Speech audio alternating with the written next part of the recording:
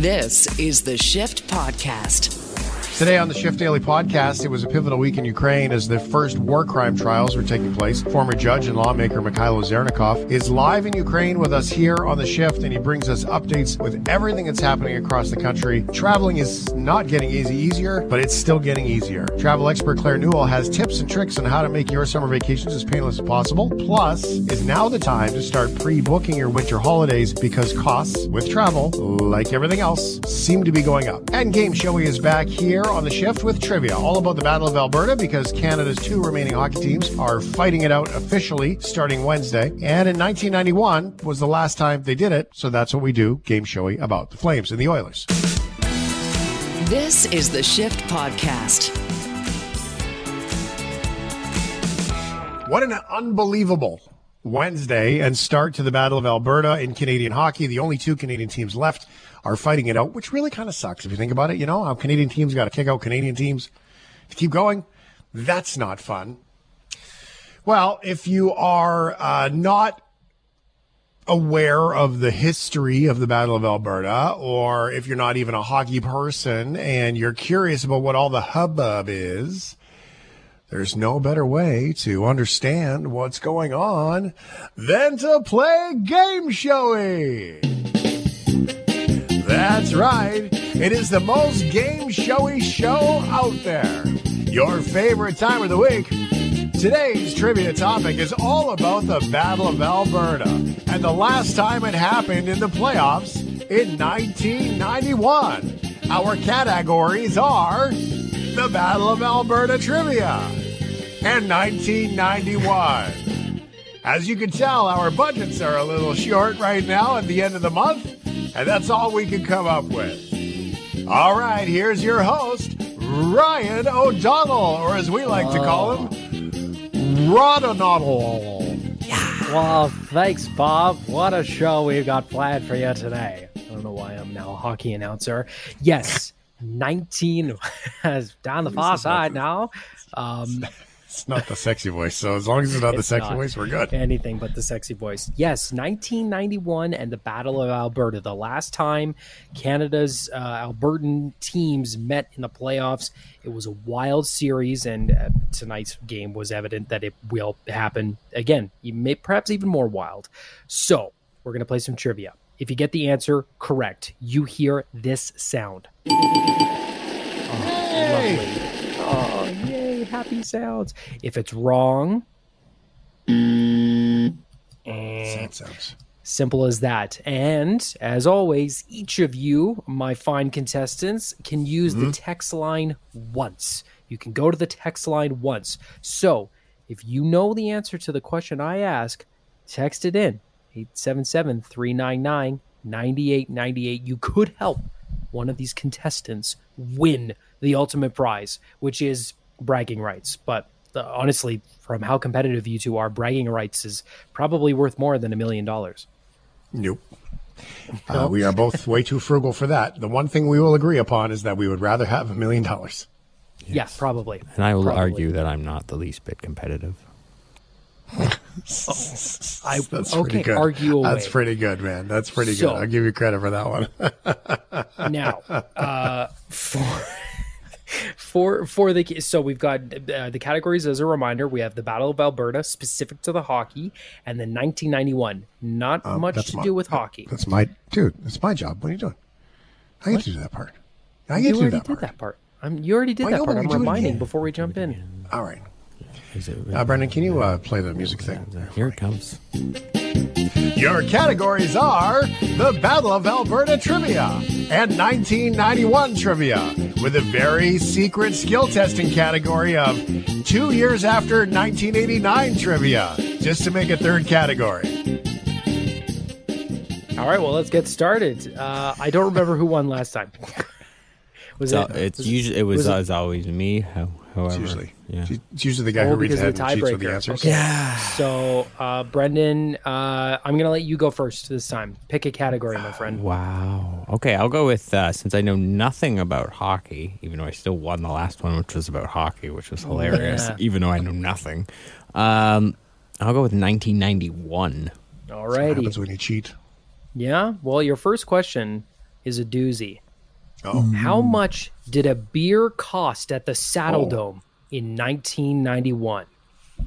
Was it $3, $6.50, $2.50, or $5? $3. That is correct.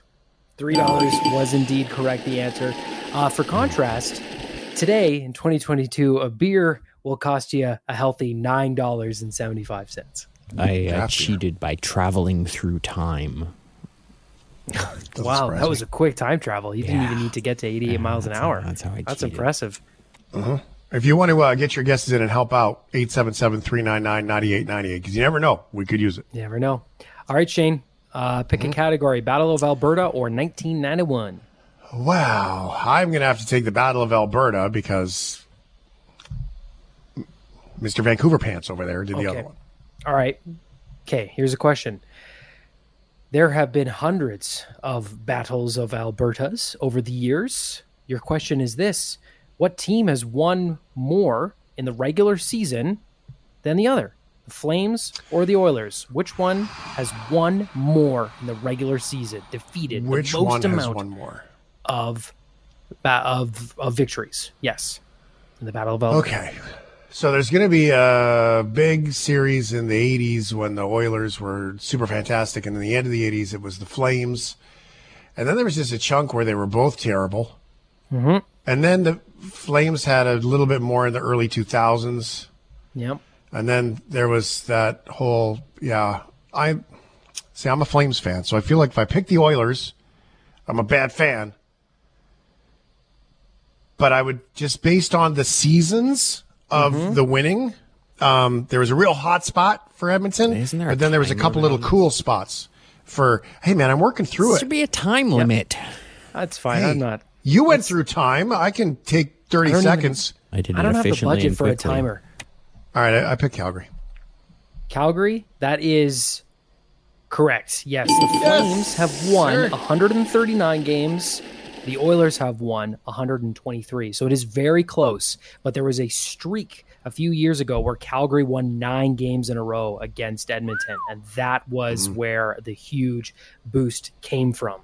It's pretty close, really. It is very close. The postseason one is not so close. Edmonton does have a slight edge at the moment on that. All right. Brendan Kelly, pick a category, my friend. My guess is his internet was really slow there while he was Googling, so that's why he was trying to fill time with all that. I'm going to go and keep my hands like this. Yeah, Considering you're the one in the who's... Zoom call. Hey, I've got too many buttons to push here to keep the show on the radio to bother with Googling. If I did that, you would know. That's true. With that being said, I will go with 1991 trivia again. 1991. All righty.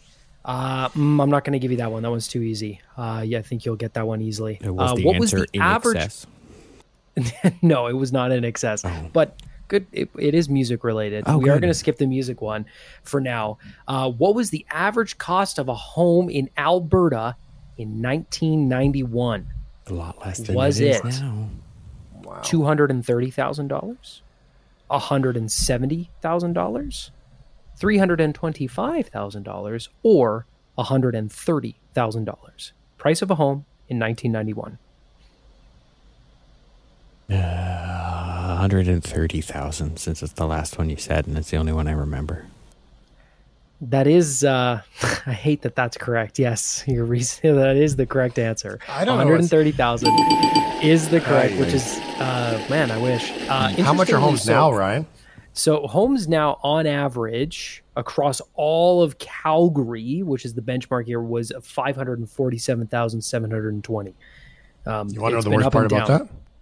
Yes. Is that people in Vancouver and in Toronto, like people in Calgary are going, oh, and people in Vancouver and Toronto, they're going, bargain.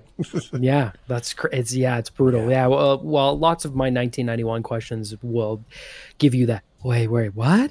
Kind of moment. All right, well, Brendan Kelly's up 2-1. Shane, pick your category, Yeah. Battle of Alberta or 1991. I'm going to go with the bonus category of 2 years after 1989. Please, Ryan. Okay, I don't have a specific question for that. I think you just made that up. But it is hockey related, so I'm just going to give you a hockey question. Me. Why, it's 1991. Spend the rules. Okay, all right. Oh, actually, wait a minute. I can put this together. Wait a minute. No, this is actually going to work. Okay. What you are about to hear, Brendan, is the second clip. This is from the 1991 Battle of Alberta in the playoffs. Across it comes. Shot and great save by Fuhr. Rebound still loose. Cleared away by Dave Brown. Robert Reichel, who's on his off wing, so he's got a great opportunity to shoot for the perfect pass. And Fuhr with that left leg somehow stops it, and then he leaves his stick. Game 7. That was from? Who won that matchup? Who advanced to the next round of the playoffs that year? Was it the Oilers or the Flames? And that was from when? 1991, the last time the Battle of Alberta happened in the playoffs. Oh, geez, I didn't even know for sure. So I'm a Flames fan, and I got in trouble last time I tried to work it out, so I'm just going to say the Flames so I don't get in trouble. The Flames is incorrect. They were the heavy favorites, but the Oilers were the defending champs that year. They lost to the Minnesota North Stars after beating the Flames, and the Stars went on to lose to the Penguins for the Cup that year. That was a great year for playoffs. All right. Brandon Kelly, you're up 2-1, my friend. Pick a category. Oh, well, I guess I'll just live dangerously now for some dynamic action as well and pick the Battle of Alberta because I haven't picked that one yet. You have not. Okay. All right. It's another spicy question. I'm going to be pretty impressed if you get this one. This one's tough. All right. It's the first clip, by the way. This right here is one of the most infamous moments in the history of the Battle of Alberta right here. In the second period on Steve Bozak. Oh, they score! Oh, Steve Smith, in attempting to get it out of his own zone, put it in the net. At the side of the net, he was trying to pass it out, and it hit Grant Fuhr, I believe, and went in. Well, everybody's in a state of shock right now, and the Calgary bench, they couldn't believe it. Now, there's the puck stopped by Grant Fuhr. Watch Smith. It comes out right in front of his net and tries to pass it through the middle. It hit Grant Fuhr and goes in. That own goal is legendary. And the question is why? Was it because it led to a Game 7 victory for the Flames to eliminate the Oilers? It gave the Flames enough points to qualify for the playoffs. The Oilers lost, but rebounded on their way to the Stanley Cup. Or is it just such a massive hockey embarrassment? Well, it's embarrassing always. But I will go with it led to Game 7. It led to Game 7 victory for the Flames. Yes, that is correct. The Flames defeated the Oilers in the 1986 playoffs. Game 7 decided when a rookie Oiler, who went on to have an incredible career, Steve Smith, accidentally scored his own goal, which then the rivalry just kind of skyrocketed because it's like, oh, well, we would have won if we hadn't had the own goal, and Flames, defending it, and just a whole thing. So there you go. There's an escalation moment in the series. It was also embarrassing. It was Very embarrassing. It was really hard on him and his family, and it sucked. And it's happened a lot of times since, just not in such a decisive way. I feel like I got to defend Steve Smith there. Ryan reads the answers differently when it's the right answer. That's what Brendan's figured out. There's a couple of things too. A lot of times it's the last one that he reads, but that time it wasn't. But he always pauses differently. Pauses differently. Yeah, you read these things. Yeah. All right, Shane. All right, last question is for 3 bonus points. Sure. All right. Yeah. I'm going with 1991. 1991. Okay. Let's do that. Okay. Yeah, this is a good one. All right. Which band had the best-selling album of 1991? Was it Nirvana's Nevermind, Metallica's Black Album, REM's Out of Time, or Dangerous by Michael Jackson? Well, my go-to was going to be DJ Des Jeff and the Fresh Prince. That's not on the list. No, it is not. So the other CD I had in my car at the time would have been Metallica, baby. The Black Album, Enter Sandman, is correct. That is correct. Yes, sir. That album sold over 33 million copies worldwide in 1991. 33 million copies. Just crazy. I've learned something new with Game-Showey. That's even better than scrolling ahead and reading the answers is just making up your own points scheme. It's a way better way to win. Yeah. Yeah. Thanks for listening to Game-Showey. It's a game show that sounds like a game show. And we didn't have time to name it, so we called it Game-Showey. Congratulations to Shane Hewitt, who won, and Brendan Kelly. What? Why do you gotta do the thing, man? I just finally once, like I was, I got more correct. This is like the popular vote versus the Electoral College. And who became president? Yeah, the whiny one. Got point there. Right. Hey, man, I don't make the rules. I just work within the tools we're given, and the champion is crowned. This is the Shift Podcast. Mykhailo Zernhekov joins me now. Mykhailo, how are you? Hi, Shane. Well, relatively fine. Again, all things considered. Thank you very much. Mykhailo does not tell us where he is out of the privacy of the situation that is going on there. Former judge, policymaker, and all these things. Mykhailo, there's a long list of things to talk about here. None of it seems to be good news, and I wish it were more positive. But this is the conversation. How about if you don't mind? You know this better than I do. So would you set the stage of what the last couple of days have looked like for Ukrainians, and what has been going on? Well, there's summer coming. It's really may seem it doesn't have to do anything, but it's the sun is shining, and there's a feeling that things will get back to normal. However, we just yesterday the president introduced a bill proposing to prolong the martial law for 3 more months until the end of the summer, basically. And there's probably another way of subscription coming and so on. So we know now we are, we're set for, it's not going to end, tomorrow. That's for sure, because, there are territories occupied. The situation is quite difficult still, even though we are very inspired by, the Lend-Lease Act and all the support that we're getting from the civilized world, and we really expect that some of the heavy weapons have already arrived. That's very necessary to retake our territories that were captured.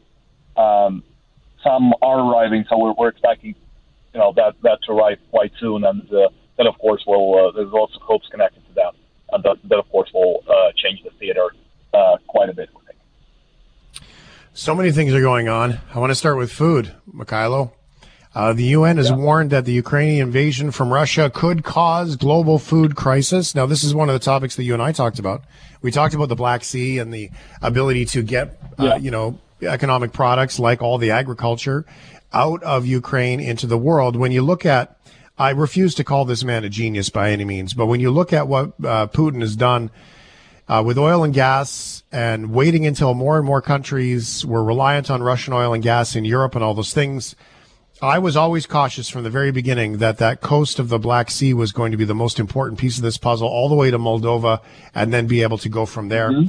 And so when you look at just oil and gas and the squeeze on Europe, and then you look at the agriculture and all of the products from this beautiful breadbasket that is Ukraine not being able to get out, let alone just the interruptions of the war, not being able to get those products out, if this is a game of chess, it's not a game, but you get my point, please, with the metaphor, that what Sure. is slowly becoming more evident of the economic squeeze of crushing Ukraine seems to be the attempt of. Yes, I mean it's very multidimensional. It was called hybrid war because there's been an active even before the active part of the invasion, even before February. The war's been going on for 8 years actually.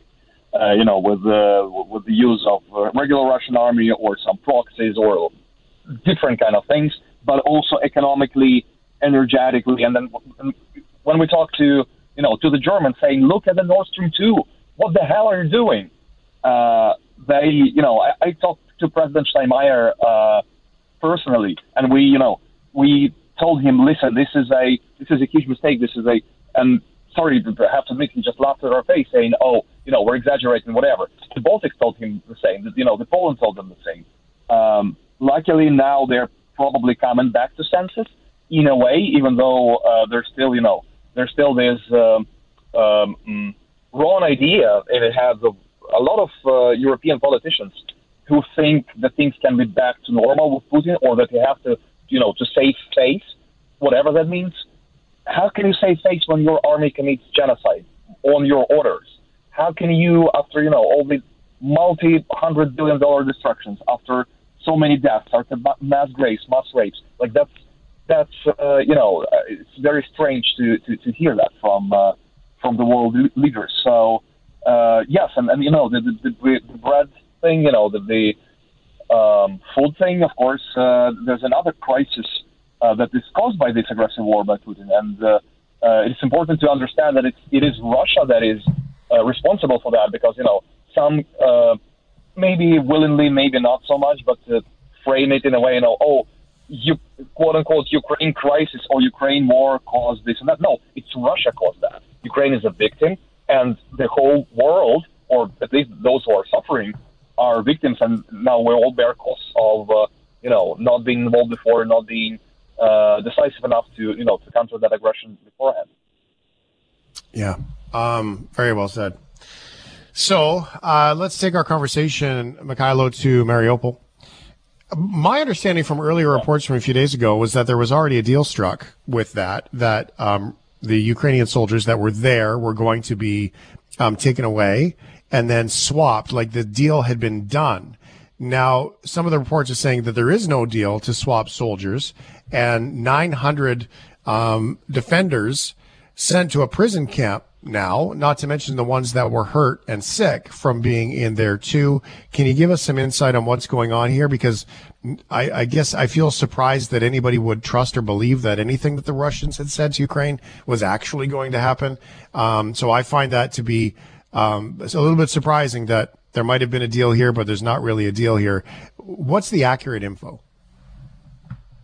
Well, first of all, thanks, Shane, for being so realistic, and I wish a lot of world politicians, world leaders had as much sense as you do. Trust in Russians is not a good policy.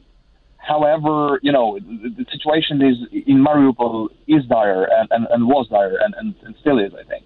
So there's several hundred defenders surrounded by hugely overwhelming Russian forces, and they do not have.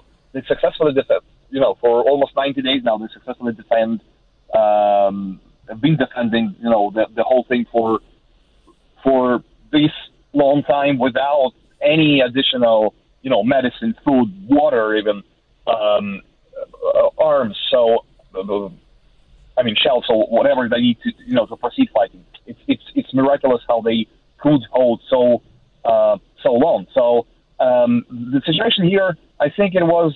Well, first of all, there's little information about this, and whatever's out, it may be not accurate specifically because these processes are often sensitive, and I think pretty much always sensitive.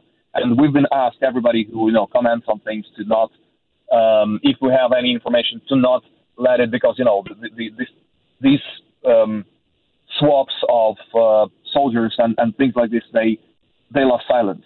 So the less information there is, the better for the situation. But also this, I think it's in a mutual interest. If that can be said about the two countries that are at war, because for Russia, it's even internally it is a big blunder to not be being able to capture Azovstal, which is just a steel plant with all its army and like just a bunch of defenders defending. I mean, I'm trying to kind of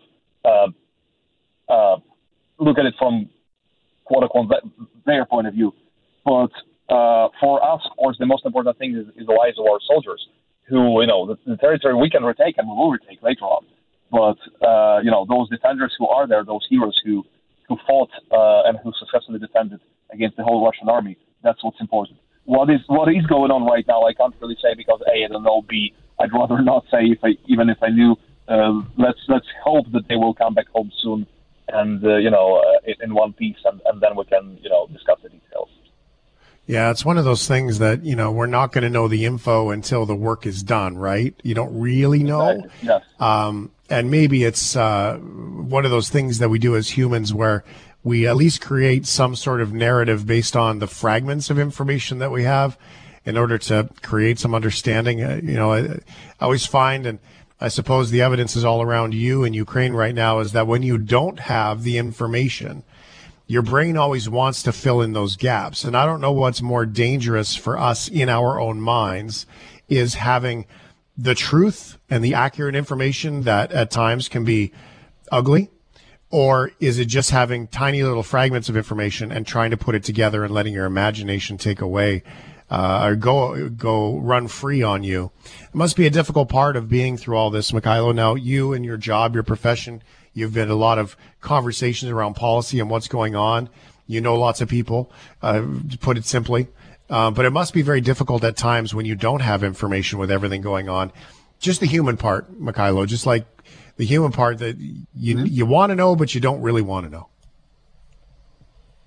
Right. I think it's quite philosophical. It's extremely well put. Thank you, Shane. Yes. Yeah, I think, of course you want to know the things, because the first thing you do, like for the last 3 months, the first thing you do is like the time that passes between, you opening your eyes in the morning and looking at the news is like non-existent. It's like 2 seconds. The first thing you do is you check the news, what happened, what's happening, what's going on, and so on.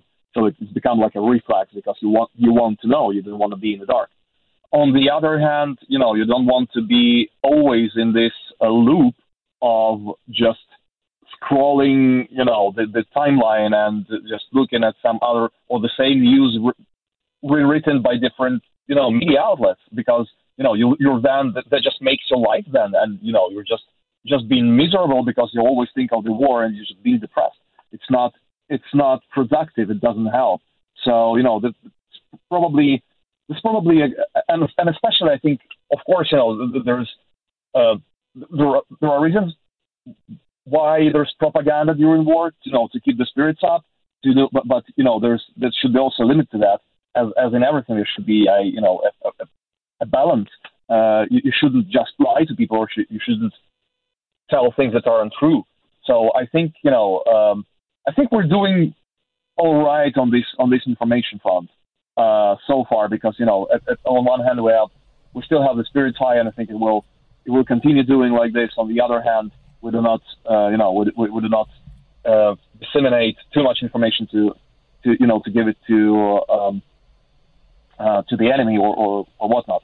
So when it comes to policymaking, though, it's now extremely important. Now we're in a phase where we're already designing the rebuilding of the country and reconstruction when it comes to both infrastructure and institutions, and that's an extremely important process. To not repeat what we're going through right now, we have to become once and for all a stable, strong country in all terms, rule of law, economy, all that, and it's a perfect moment to do this.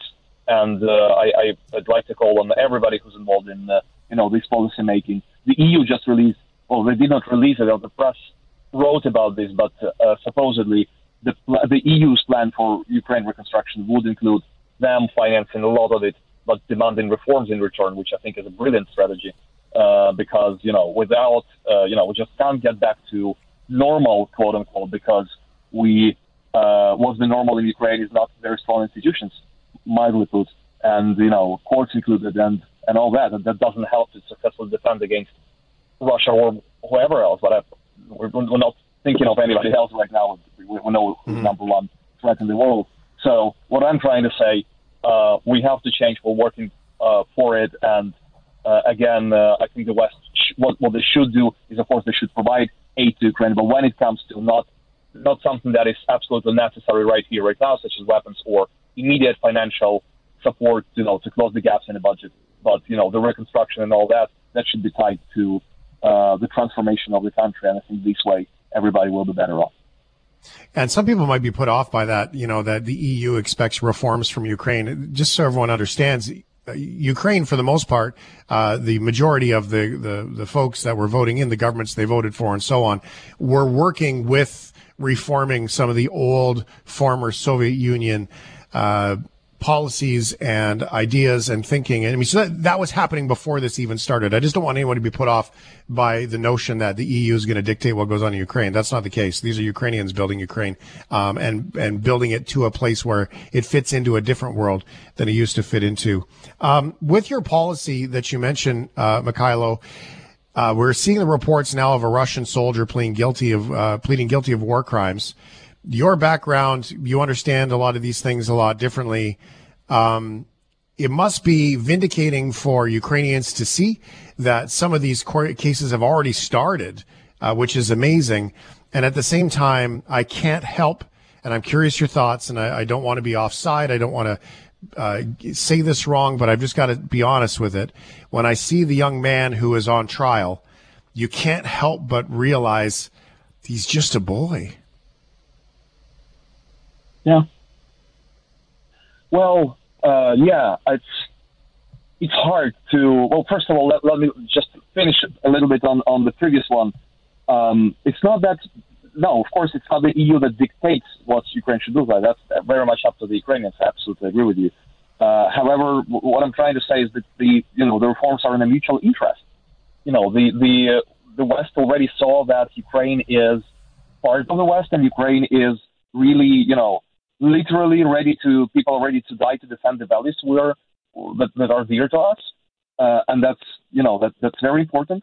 But at the same time, it's in our mutual interest, so we, not let the old habits prevail. And the worst nightmare that I'm having is that we with huge losses, that we already are bearing, we will defend successfully, we will get Russia out of our territory. But then we'll come back to the old practices. That's not going to happen. That's not something that should happen.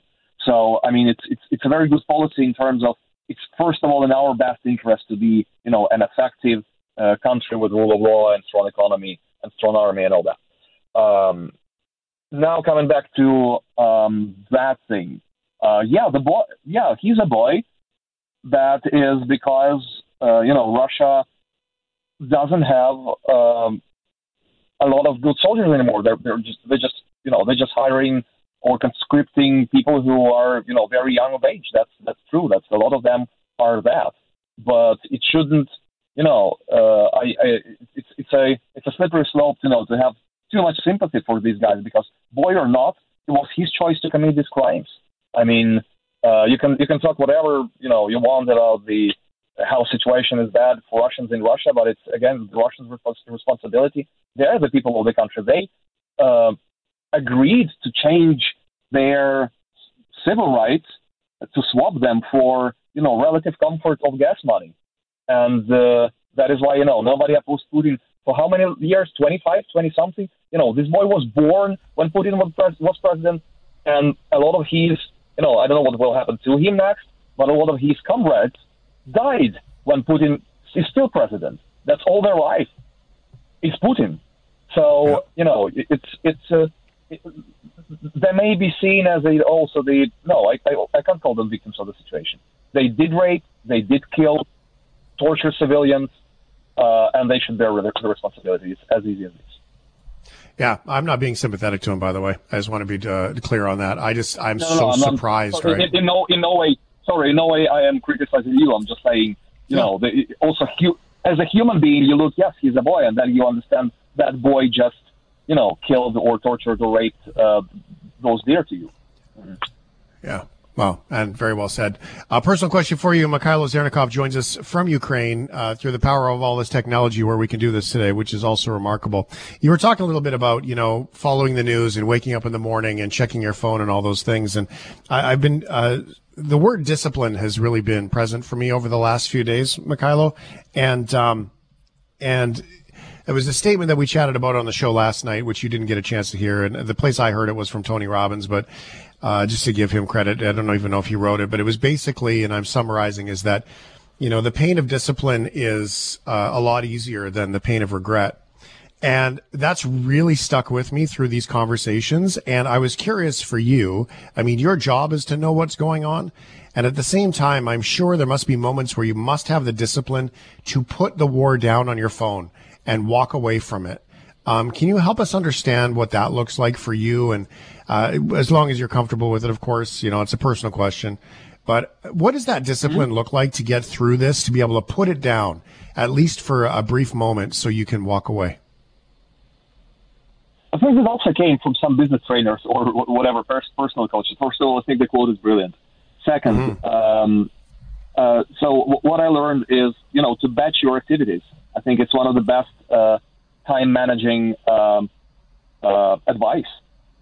pieces of advice. So if you have to have, just generally, if you have to have 10 calls, you don't go, I write 15 minutes of a text and then I have a call, and then it doesn't work this way. So you take half an hour, you do your calls, or like an hour, whatever it takes, and then you go back to writing. So it's the activities that your brain switches to, and you have to adjust, and your brain has to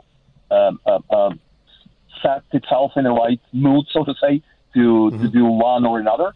The same way I batch my time when I read the news. I just muted all my all the channels where I get my news from, and I only have specific times. Or if I have to know the news right now, what's the latest, I then deliberately go and check, rather than them popping up on my phone every now and then, or basically every second or every minute, because there's a lot of them right now. So it helps. First of all, emotionally, I think it's and both from the point of view of time management and from a point of view of psychology. Now you can there's a time in a day you may look at something inspiring. Our forces were taking territories, whatever that is, international help, maybe something different, but you're prepared for that. And then you just tell yourself to forget about, in a way, the way you can. Of course, you can't get it out of your head, but just concentrate on what is important right now. Write text, whatever you're doing. And then, if you have a minute, a free minute, and you want to check news, or if you need it for your work, then go do it when you want it, not when the device or the news outlet wants it. Mykhailo Zernhekov is joining us from Ukraine. As always, Mykhailo, thank you very much for being a part of this conversation and letting us inside your world. I really appreciate you, sir. Thank you very much, Shane. Thank you.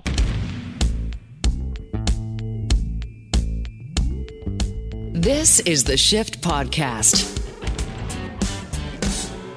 Traveling is awesome until it's not. Claire Newell, Travel Best Bets is here. Travel Best Bets. Give it a Google. Go to travelbestbets.com to find more details on all of the things that we talk about. And where do you want to start, Claire? Because I was in the airport today. They said be there 3 hours early for the security. Security was great where I was. Was it? But boy, oh boy, they could not get ramp crews to move an airplane or pack bags. It's always something. There's a glitch along the way. It feels like it doesn't feel like anything like travel pre-pandemic in my mind. I flew last week. My parents flew last week. My daughter flew last week. Everyone had a hiccup along the way. Someone had a really long lineup going through security. Another lost a bag. And it's whatever is happening along the way, a lot of it is to do with the fact that there is this massive labor shortage. And so at some point, here in Vancouver where I am, the CATSA screeners, it's so slow. They're telling people to get to the airport, even for a domestic flight, 3 or 4 hours prior to departure. And then your situation, you didn't have a problem going through security, but you had to wait. They did a great job. Like, security was great. It was well organized. Everything was awesome. And then the ramp crews. But I would like to acknowledge one thing. Don't beat up on these folks at all, because there is a thing called a rake in an airport.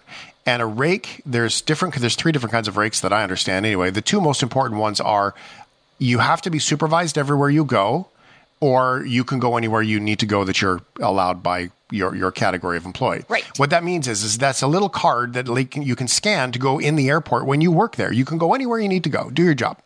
But if you just start, you have to have someone supervise you everywhere you go within eyeshot. If you're going to the bathroom, someone has to go to the bathroom with you, because they have to supervise you everywhere you go.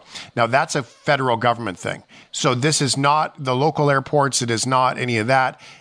When I got my very first rake, I mean, this was in the 2019. Right. And I was 6 weeks or 2 months. That was back then. So imagine what people are going through now. So if they're trying to get jobs, they have to have security clearance.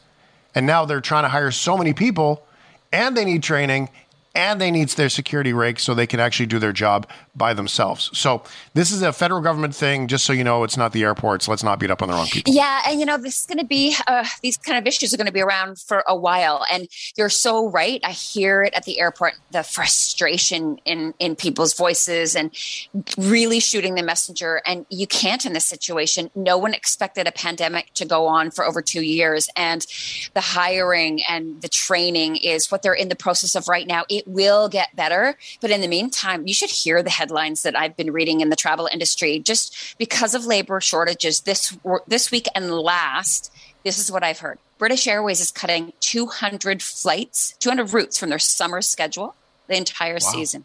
EasyJet removing seats from aircraft to reduce the number of cabin crew. They're going to be using 3 cabin crew instead of 4. That's based on how many people are on the plane. That's exactly so that right. Totally. Yeah. Another carrier, I can't remember which one it was, but another UK carrier, I think it might have been Ryanair, but don't quote me on that one. They asked that people bring their own food because there would be not enough flight crew to hand out the snacks. So this type of thing we're going to see over and over. And I think because we're starting to see this over in Europe, likely we'll see some of that come here into play somewhere in North America. And it might just be the ultra low cost carriers, maybe that Spirit or Southwest or JetBlue. But if they have to take out seats, they're going to do it too, to be able to keep those planes flying. But the other thing we're starting to see is that, this is a really good time if you've wanted to work in the travel industry, whether you want to be working at airports or you want to work in flight crew or whatever. They're so desperate. This would be a great time to get into the industry for sure. I did it. I loved it. I love being at the airport. I mean, if you ever want to find me as an old man, I will be a guy working at an airport. I mean, it's just that simple. So I absolutely loved it. I will caution one thing, what I learned today. Not today, that I learned on Monday, Claire, when I flew, was that so when we landed in Ottawa, there was a red alert, which means that there's lightning, usually within a 10-mile radius or 5-mile radius, depending on the airport. Right. And so when there's a red alert, nothing happens on the ramp. Like, you can't do anything. If you're lucky, they can bring in a plane if the plane has the automated arrival system, and then they can gate the plane. You can get off the plane, but your bags aren't leaving. And so imagine this.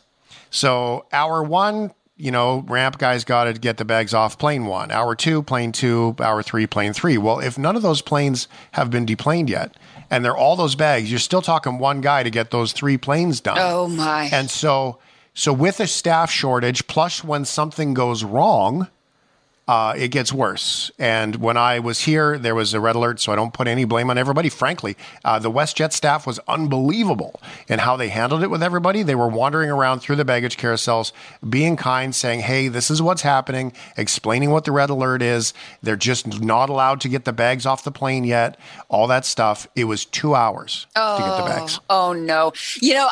I had a kind of a similar situation with my daughter. She was moving back from Arizona where she was going to university, coming back with 2 bags, and one was lost, and it was along with about 20 other people's bags. So obviously a cart had been, mishandled and it went somewhere else and they couldn't find it. We were 2 hours in the airport waiting for it and it just never came.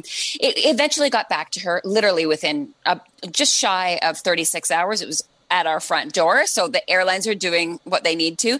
But this type of thing where things are going missing, a lot of it's new or understaffed. And I feel so bad for everybody, but there's so much frustration across the board. It really and now I'm so worried about things like Nav Canada and making sure that they have enough air traffic controllers. So can you imagine if because you worry, that's a really skilled position. I think it's like 3 or 4 or 5 years of schooling, and they have really math heavy, and they have to take lots of breaks. Your qualification exam is even unbelievable. It's a timed exam that you have to score a certain point level within a certain amount of time. Like getting your access to that's incredible. Yeah. Although the $300,000 paycheck can be all right. Yeah, exactly. Hey, go into that, kids. If any of you are listening and thinking about a career, that might be something that you want to do.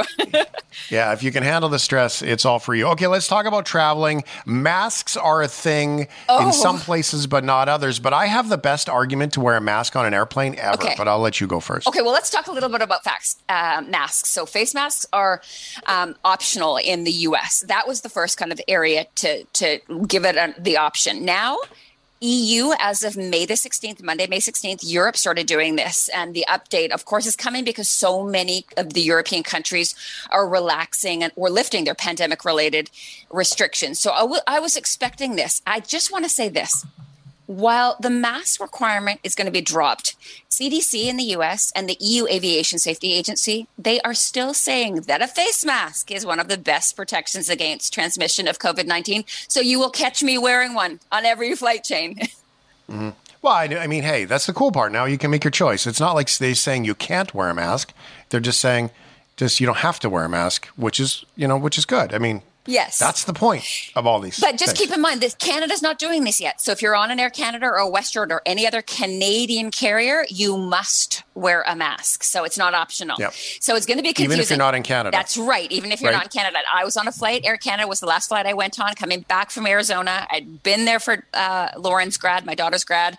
And I can tell you there were some people who were mighty pissed. They were Americans clearly coming up here, and they did not want to. They are saying my government says that I don't have to wear one, and the poor flight attendants having to say, "I'm sorry, you're now in Canada, and Canada says you must wear one. So if you want to go on this carrier, you need to have a mask that covers your nose and mouth." Well, and that must be confusing because when you're walking around the airport, I'm sure you don't have to wear it in the States. That's right. And then now you're getting on a Canadian plane and now you have to put a mask on to get on the plane. So whereas in Canada, you do have to wear your mask at the airport all the time. So here's the best argument ever. This is one of the things that I've learned through the pandemic, Claire, that is unbelievable. And so I like to try to sleep on the plane. But I my head hangs and all those things, right? I'm always worried about drooling. Right. The thing about the mask, and I've caught myself doing it now a couple of times because you never really know how you sleep, right, on a plane until you wake up. The mouth hanging open and all that. I don't want to. Yeah, that's exactly it. I woke up on the plane with my head kind of tilted forward, kind of leaning against the window. My mouth was wide open.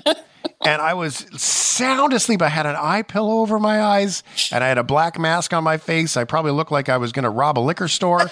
And I woke up. My mouth was wide open. It's not the first time ever. So trust me, if you have a mask on your face and you think, I can't sleep like that, just think of this. Nobody will know if you're a mouth open sleeper, drooling or anything with the mask. So it's not true. all bad. Hey, and if you're a gal going on a plane, like there's just nothing better than not needing to wear makeup and just nice clean face. And I'm like you, I worry how I'm going to sleep and everyone around me going, hey, look, there's Claire Newell with her mouth open. So there's so many reasons, not to mention the health reasons, to wear a mask. I'm a fan. Yeah. Not to mention my kids would probably try to stuff things in my mouth. So, okay, let's talk about deals. I have some questions for you about travel in general because I've seen some friends go through some stuff leaving and arriving in Canada. So let's talk about deals, and then let's talk about what you need to know if you're coming or going internationally. Okay, I do want to talk about this. There are two big challenges when it comes to airfare pricing, and one of them is, of course, the surging fuel prices because of Russia's war on Ukraine. And it's forced the airlines to obviously have to pay more for fuel, but also because there's big reroutings to avoid Russian and Ukrainian airspace, and it's disrupting a lot of that. So it's a twofold on the fuel.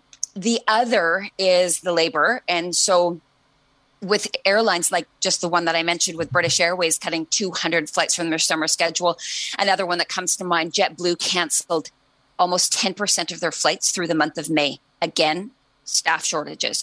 So with less flights, but the surge in demand for travel, we are not seeing any last minute deals. In fact, I'm telling people, if you see a deal, you need to book in advance and lock in the lower rates. And that's going to also help you avoid future surcharges if the fuel goes up.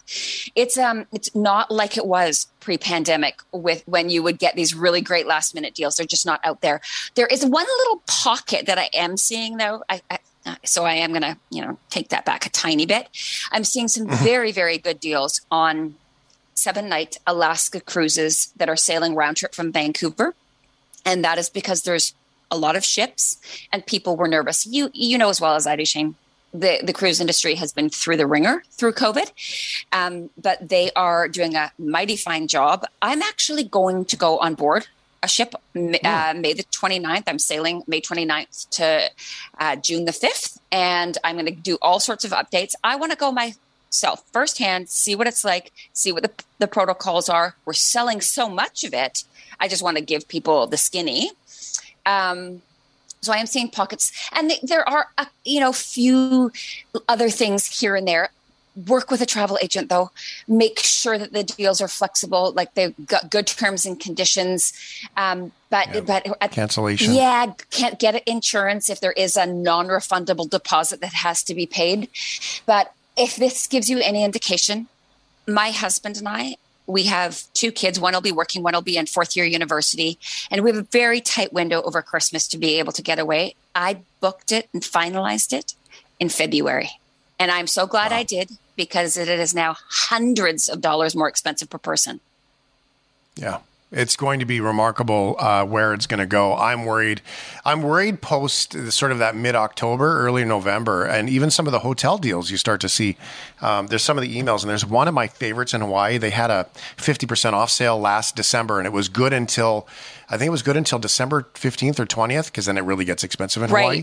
And I didn't do it, and I should have done it, because it was fully refundable. Book your room now. Everything. And I didn't do it. Yeah. And that's the thing. The people that were willing to take the risk early, and we kept saying that if you can do it, book it now. The deals are so good. The flexibility is so good. Now, that's not the case. Now, if you want the lowest rate, it's a non-refundable rate that's back in the system as the lowest rates. But I know, since you mentioned Hawaii, there are pockets of things. Like, I love this deal. This one happens to be out of Vancouver. You can, of course, get it from anywhere in the country just with add-ons. But it's Vancouver to Honolulu, November 1st through until December the 10th. The flight and 7 nights hotel, $899. Taxes are $285, but that's a deal. Like, I think that's a great deal. That's a huge deal. Yeah. A $505 return from Calgary is really that's a smoker of a deal just for the airfare. And if you're getting any hotel room that's for for a decent place, $150 US or $125 US in Hawaii. I mean, so that's a smoker. Yeah, and another smoker that I think is kind of a fun one, and it's still poolside weather down in Vegas at this time. It's September the 5th to 19th. So that's traditionally quite a cheap time to go because so many parents are putting their kids back in school and ballet and soccer and everything that goes along with that. So this is a 5-star Vegas package. You can do it September 5th to the 19th. It's airfare and 3 nights at a 5-star hotel, either the Palazzo or the Venetian, both gorgeous. $399. Taxes are $203. That's a steal, right? That's a steal. That's more my budget. I like that. Okay, so if you are leaving the country and coming back, here's what I've seen. I know you've got a story about ArriveCan too. So I'm looking to go to Ireland in June. Something last minute has come up. Fun. It's an amazing opportunity. So totally fun. How do I find out what I need to go? What do I need to know as a Canadian to come back? Because we just had somebody I know, they're going to the States and they booked their COVID because you need a COVID test to go to America. Yep. And you have to have it within 24 hours. They got theirs outside 24 hours, got denied boarding, had to go back and get another test, and they fly the next day. Yeah. So you need to know this stuff. Yeah. So, well, just because, you are talking to me, I can let you know about your Ireland. You don't need anything other than your vaccination to go to Ireland. Okay. No COVID test is required on the way back. You'll need to just fill out your ArriveCan app within 72 hours of your return flight back to Canada. So that's pretty straightforward. The one thing that, I can't speak to every location because people are going different places and they're going different routes. So they might have a connection flight. One of the best websites. So if you're listening and you have a trip planned and you're not really sure what you need, go and Google the words Sherpa travel. So Sherpa, SHERPA, and the word travel, and up will pop something that says Sherpa travel restrictions. Click that link, and it looks as if you're putting in your flights and to get information, but you put in vaccinated or not, where your passport's from. So obviously Canada, and then you would put your vaccination status and your route of travel, the dates you're traveling, and even the connections, and it will give you everything that you're going to need, both going to a destination and coming. Honestly, it's my best friend at the moment. I must go to that website 20 times a day. You should, favorite that, especially for the foreseeable future with respect to travel. I think it's important. One of the hiccups that you had mentioned, you have an ArriveCan story. I do. A lot of people are taking Alaska cruises. There's ships sailing every day almost from the port of Vancouver, doing round trip Vancouver or just going up to Alaska one way. Whether it's to Alaska or Hawaii or down to California, or if you're going to be leaving from the East Coast and doing Canada and New England cruises later this year, at the moment, and I think this is going to happen for the rest of the year, probably for the cruise ship season, you have to, even as a Canadian citizen, if you're boarding the ship, have to fill out the ArriveCan app or the website if you don't carry a smartphone. And it has to be done within 72 hours of boarding the ship. Now, people I hear it all the time. No, I don't have to do that. I'm not in the States coming back, or I'm not outside of Canada. They have made this rule, and it's for using ArriveCan for proof of the vaccination status, because in Canada, to get on board a ship, you have to have your vaccination status. This is the only way that they prove it. It's a quick way. So that receipt has to be shown, or you're not getting on board a ship. And what's happening is a lot of people aren't realizing this, and the lineups, people are missing their cruises because they haven't got it dealt with. So it is so important to know if it doesn't matter if you're leaving, for say a Montreal to New York City cruise, whatever, or coming back in, you just have to have it before you board. So this is why you use a travel agent, because if your travel agent does not give you this info, then you need a new travel agent. Yes, exactly. But unfortunately, it's a lot of people within the industry that are even questioning this. So I just want to get the word out. This is something this is the rule. It actually came into effect in April, and it allows people, even if they're going on a 14-day cruise, they can board it, and they can even fill it all out 72 hours prior. All right, travelbestbets.com. Claire Noel, you can go and learn more. We will put the Sherpa link in these things and the Travel Best Bets link on the shiftheads.ca page, so everyone can go and click their way over and say hello. That would be certainly nice. Thank you for the insights. I will be personally reaching out for some help and understanding of what I need to do. So, by the way, anytime you want, Shane. Thanks for having me. Thanks for listening to the Shift Podcast. Make sure you subscribe, rate, and review the show and share with anyone you like. Get it on Apple Podcasts, Google Podcasts, Spotify, and CuriousCast.ca.